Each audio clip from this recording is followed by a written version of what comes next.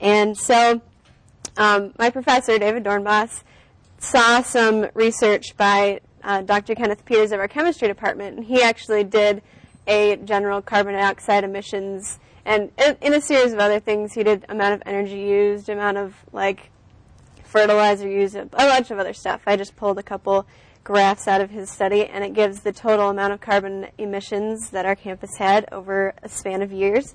And in last year, 2006, it was about 28,000, yes. So it's a little bit lower than what they had, but this is kind of older data. So me being Professor Dornbos and I looked at this and decided, well, what amount of carbon dioxide is our campus actually assimilating out of this to try and offset this? So me and him, and I had another coworker who was absent as well, sat down and we tried to figure out how we could figure out how much carbon dioxide the campus actually sequestered. So our initial objective was to actually estimate the annual amount, and then the second one was to try and use this information and figure out how we could plan our green space a little better, if that was at all possible. We're having kind of an infestation of buckthorn everywhere, so we were wondering if maybe some data would help us figure out how we could get rid of it. I don't know. And we also wanted to compare how our carbon uptake was to the carbon emissions given by Dr. Peters. And we wanted to generate a model which could be used in further years to estimate the amount of carbon the campus was fixing with different years. So we thought that it would be about 30% of the uptake. We have a lot of green space. We have a forest, like a nature preserve, and then a wildlife sanctuary, and we have a lot of grass, like most campuses do. So we just thought that 30% sounded pretty good because we have a lot of land area. And so my data's kind of ruined because I already gave it, and it's not 30% at all, but oh well. So we were looking at how we were going to tackle testing all these different kinds of plants, this huge area. So we broke it down into 3 different things. We were going to have plant communities and representative plants in each community, and then different replicates of each plant. So the plant communities, we walked around our campus and took a general survey and kind of looked at the different kinds of plants that were there, the amount of sunlight they were getting, the amount of moisture, and just the size of the vegetation, and also the care that these plants were getting. And we basically just did this by walking around and looking, and we wanted to know what made this section of campus different from the other section. So those were our kind of characteristics, and we came up with 6, and I will go through those 6 a little bit. Maintained lawn. I think everybody kind of understands what that is.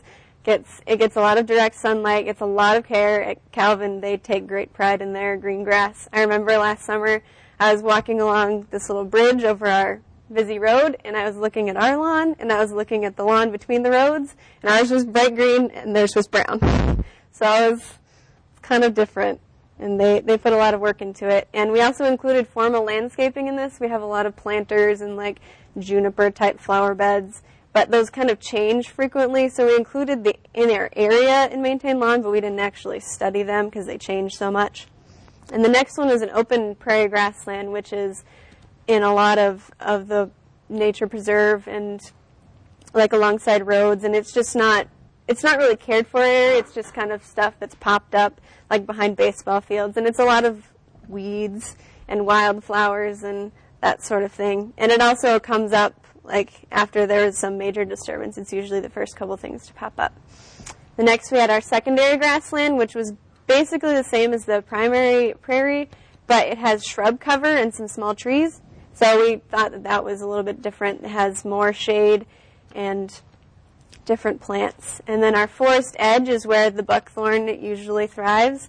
And this is really, really thick, shrubby area that's on the edge of forests. And there's very little sunlight that gets through, and it's asymmetric. So the trees are on one side, so it doesn't get the sunlight on the one side. And then we had 2 kinds of forests that we thought were representative. One is a younger forest with smaller trees, a lot of kind of unorganization in the canopy, a lot of stuff on the ground. And then the mature forests, which were bigger, older trees and more organization and looked clear. So those are our 6 plant communities. And then we had the representative species in each community. There are who knows how many plants out there on our campus. Like, I'm sure someone has documented them, but there's no way I knew any of them. So to simplify our job this summer, we decided to pick 2 plants out of every plant community. So we went through and picked out the most abundant ones and the ones that were located in every location of the communities. And so for our little communities, we had some Kentucky bluegrass and the goldenrod and the wild strawberry for the prairie grassland, which the wild strawberry was delicious halfway through the summer. And in the secondary grassland, we had some hawthorn and some dogwood. And the forest edge, there was really only 2 plants that grew there, and they were fighting each other like crazy. That was the buckthorn and the dogwood. And then in the forest, we picked some sugar maples and some white ash. And we haven't, well, Michigan's been kind of overrun with the emerald ash borer, but we have some good ash trees still on our campus. So we picked some of those, and then had the beech and the oak in the mature forest. And then in the replicates, we took 10 replicates of each plant species. So that's pretty self-explanatory. So how we actually got to our number at the end. We did a series of experiments that helped get each step figured out. And the first one was to do light and soil data to see if there's any differences between communities other than the vegetation growing there.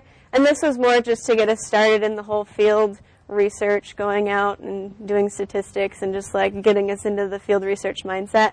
So we took a quantum sensor and a soil moisture probe and just took some data on each of our replicate sites, just kind of for fun. And then the initial testing of our replicates, we wanted to see if the plants that we chose were decent specimens to actually study for the rest of the summer. And we also wanted to see if our equipment was up to the challenge. And what we were using was a CO2 meter, which is basically a box that has a little cuvette attached to it that you clip over the leaf. And when the leaf is clipped in, it's sealed off, and then a stream of air goes in through the machine, and one stream goes into the machine and it's tested for a CO2. And the other stream goes through the leaf and then passes back through in the CO2, and that is tested. And so those 2 are compared to see how much CO2 the leaf has taken out of that stream of air. So, pretty nifty. And we also had a lamp that fit over it that gave us a steady stream of light. And so every leaf that we tested had the same amount of light, which was a lot of fun because that lamp was powered by a car battery that we had to carry around and hold up to the trees. So that was kind of fun. But we did 5 days of testing every single replicate. So 110 replicates for 5 days was a lot of sunlight. It was a good time. And we ran some statistics on that, and we saw that the replicates were good and the species were different, and some of the communities were uptaking CO2 differently as well. And then the next experiment we did was to figure out the amount of light actually reaching the ground in some of the forest canopies, because there were several layers of leaves instead of just the open, direct sunlight. So we wanted to see how much light was getting to the 2nd, 3rd, and 4th canopy layers. So we took another quantum sensor and we measured the amount of light that was reaching it in straight light, and then we would put 1 leaf over it and test that and like read that, and then put another leaf over it, read that, and at the end, after doing every single species several times, we took the percentage of light that was filtered out after every leaf layer. So we got a result of 100% light for the ones in the sun layer, 11% of the light reached the 2nd layer, 5% reached the 3rd layer, and 0.2% reached the 4th layer. So we used that, and then to figure out how many leaf layers were actually in our canopies, we took the leaf area index, which was a lot of fun. We had a camera hooked up with a fisheye lens, which takes 180-degree pictures, and the pictures look like this, and they're pretty cool. We actually laid the camera down on the ground with the timer and tried to run away so fast that we weren't in the picture, which was kind of challenging. And then we plugged this into a gap light analyzer, which takes the amount of sunlight that's coming through the picture and give us the amount of leaf layers there are. All right.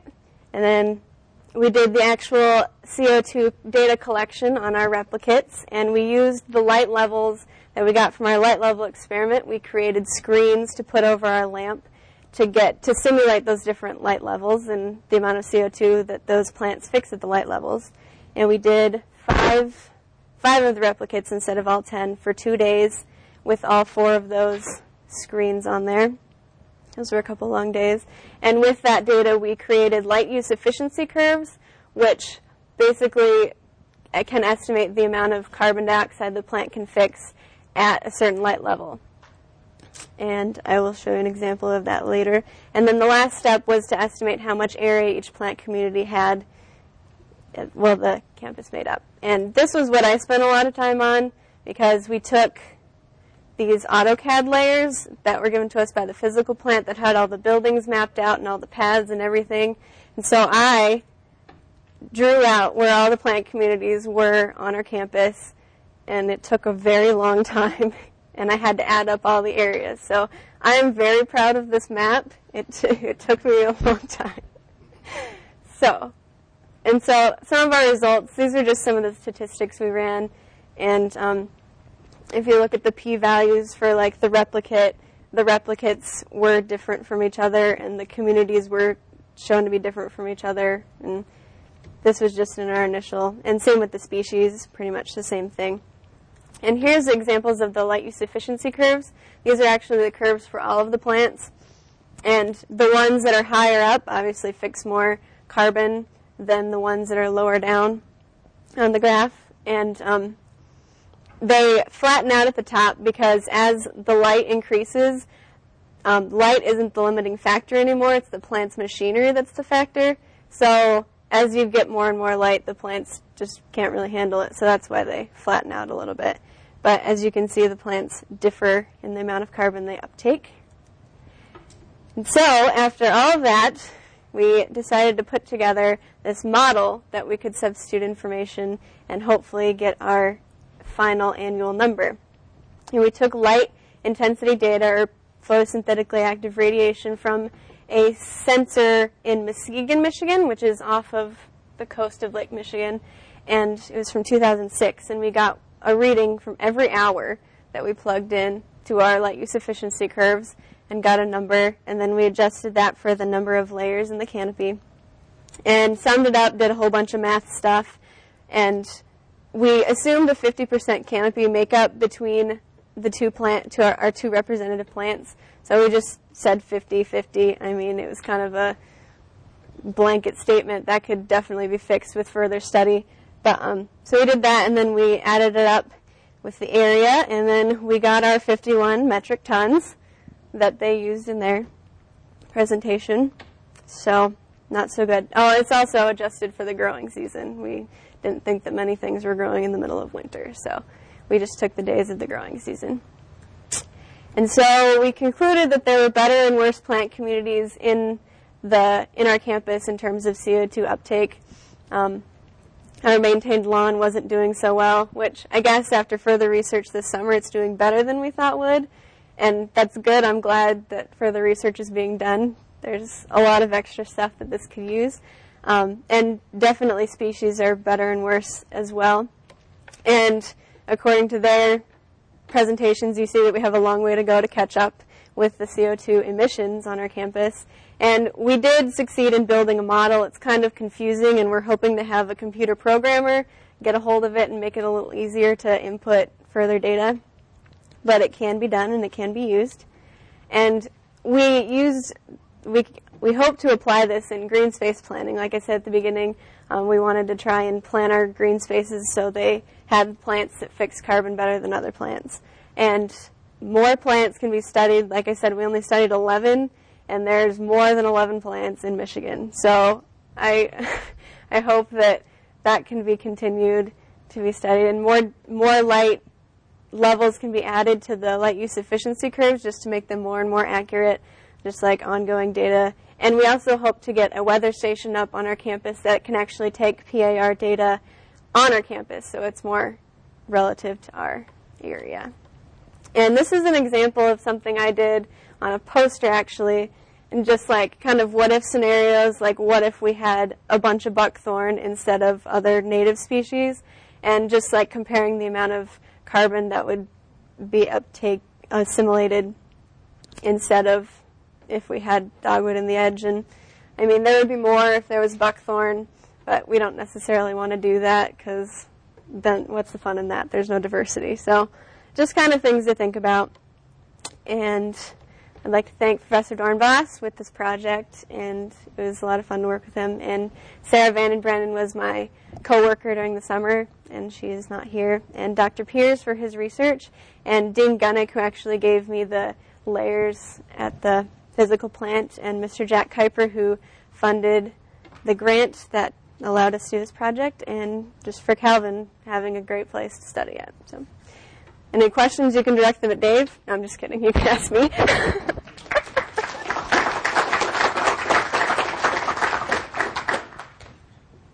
You go ahead. Go ahead. It's a really impressive piece of work. The one hole that I see is, how do you know what happened to the carbon once it was fixed? What happens to grass clippings? What happens to fallen leaves? That's true, and I don't really know what the grounds crew does with that. They definitely take it away because our campus is very pristine, so I'll have to look into that. That's a good question. Go ahead. I was just wondering if you could speak a little bit about which plant species or plant communities sequestered or used more CO2 than others. Okay, yeah. Well, definitely the forest edge was the leader in that. The buckthorn was, like, amazing at it. That's why it grows so well, we're pretty sure. And so there's a lot of buckthorn, and that one is really quick. And also the gray dogwood, also in the forest edge, is pretty quick at it. And actually the oak was pretty bad in the mature forest. But it was kind of a dry year. Like, I kind of have to take that into account. And we were using some of the shade leaves that we could actually reach. I mean, I'm only 5'4", so I can't really get up to the top. So that can be also fixed. Go ahead. Did you do a balance in these area comparisons that kind of John covered? That there's a carbon cost in mowing grass. So did you ever balance out? Are you really saving anything in carbon by growing grass and then mowing it? Yeah, I don't really know. I'll have to look. Yeah. Anybody consider, well, maybe we ought to pasture cows on them? Methane is worse than CO2. Methane is worse than CO2, Go ahead. so we're not gaining there. No, we can collect the methane for methanol. I think that if you're looking at carbon sequestration, you need to be looking at perennial plants, not annual plants, for the most part. Because you've got to take into consideration, although the oak may not be sequestering as you're measuring oak leaves, it's storing it in the woody material. If you're looking at annual plants, it's just going to be a cycle in and out. That's true. You might consider switching your lawns all to switchgrass and start producing your own alcohol or biodiesel. Are you guys hearing this? They got great ideas. Go ahead. I consider that you might add to your plans looking at an algal farm which will trap all the CO2 and really generate carbon. And to do the one that's been developed theoretically by Altec. They have a whole village that potentially can maintain a neutral carbon range. So look up Altec and the algal farm that'll make a lot of carbon products that you can use. And you can trap and absorb the CO2 from your power generating system and so forth and feed it into the algal farm. Christine, I've been trying to reconcile the relative economy of Calvin College. There's a community of several thousand people who are producing, by your measurements, 60-some metric tons of CO2 a year. And Governor Schwarzenegger tells me that the average Californian is producing 14 tons per person per year. Now, that's including shipping and commerce and the things you don't do, but my gosh, what a difference. You must start off feeling very good. What do you think is the huge difference? Are you perhaps underestimating? Or do you think that the infrastructure in California of industry and commerce is so vast that it swamps the kinds of numbers that you are generating? I don't know, like, we didn't study all the shipping and stuff that goes into that. I don't know how in depth they've studied the California rate per person, but, like, I don't know. But it's almost more than order of magnitude greater Yeah. per capita at Calvin College. Yeah, I don't know. Maybe because we're poor. Go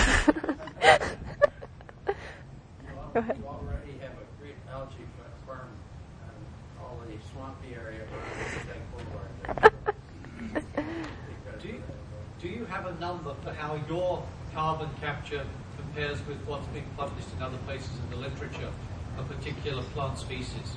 I haven't looked too much. I don't know if there's too much out there. We were looking around for it, and this is kind of a new thing. So I don't know if they've had any come out since. Have they, Dave? Have you seen anything? There's very little, but what we have seen is relatively Go ahead.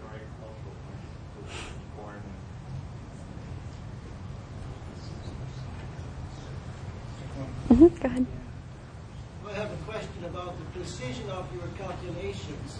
I think at one point you listed 10 significant figures. How good is the number? Is it plus or minus 5% or 10%? Well, we just took an estimate, so I don't really know how close it is, because we just kind of skimmed the surface and the plants that we could study and like the time of day that we could study. I mean, we weren't out in the middle of the night figuring out how much the plants were respirating in terms of CO2. So I don't really know what percentage error it is. So, and they're doing further research on it this summer, so hopefully they'll get more accurate. I don't really know. I said before the three of you began your three couple talks that I've been tasked as have all the session chairs to try to write up the papers in a terse summary. So what do you want me to write? What's the takeaway from Calvin College? In a sentence. 2 sentences maybe. What would you say? We are good. I think that the key would just be to reduce our emissions. Mm-hmm. Reduce our emissions. So reduce our emissions as far as for our project is covering the carbon neutrality. So you think carbon neutrality is a useful and workable goal for Calvin College and even a biblical one? Is that where you're going to stand? Yeah, I think it's, if we don't ever achieve carbon neutrality, at least it's something for us to pursue. It's a good goal. Up to this point, I guess I would really kind of assess the problem and the magnitude of it. And now it's time to start reaching for solutions. And we outlined a bit of a plan for that. You probably ought to stand up, actually. Yeah, I'll sit down. That's okay. Yeah, I guess we outlined kind of the problem and picked up on the magnitude of it, but it's time to start looking for solutions. So I guess, I don't know, from the student body stance, if I can actually speak as a representative of 4,000 plus people, I guess, that's kind of where we're at. So yeah, time to start looking for solutions. And if we ever achieve full neutrality, that's great. It's very impressive for the campus, and I'm sure they'll use that as both a bragging and marketing tool for future students. But if not, at least make steps in the right directions towards it. So maybe I could say enough with Governor Schwarzenegger's easy goals. We're going for carbon neutrality. I would assume Governor Schwarzenegger has a lot more on his plates than we do, so I would hate to say that he has easy goals. He's also dealing with thriving industries and people working hard, and I'm sure he's in much more of a hole than Kelvin is, just because it's California. Whereas we have people that 9 months out of the year sit in dorm rooms and study as opposed to try to produce things. So I think he's got just as hefty as a task at hand. It'd be nice to say that we, as a percentage, produce a lot or emit a lot less than him, though. So. Well, you do less than me personally. How many Hummers does he have? One last. Yes, I work for the state of California at State University, and I'll ask Arnold if he'll come next year and explain the 14 number for you, provided he's able to pass our budget for this year. Do you think the number is well posed, the 14? And the goal of 10? I have my doubts. I like their numbers better. Thank you very much.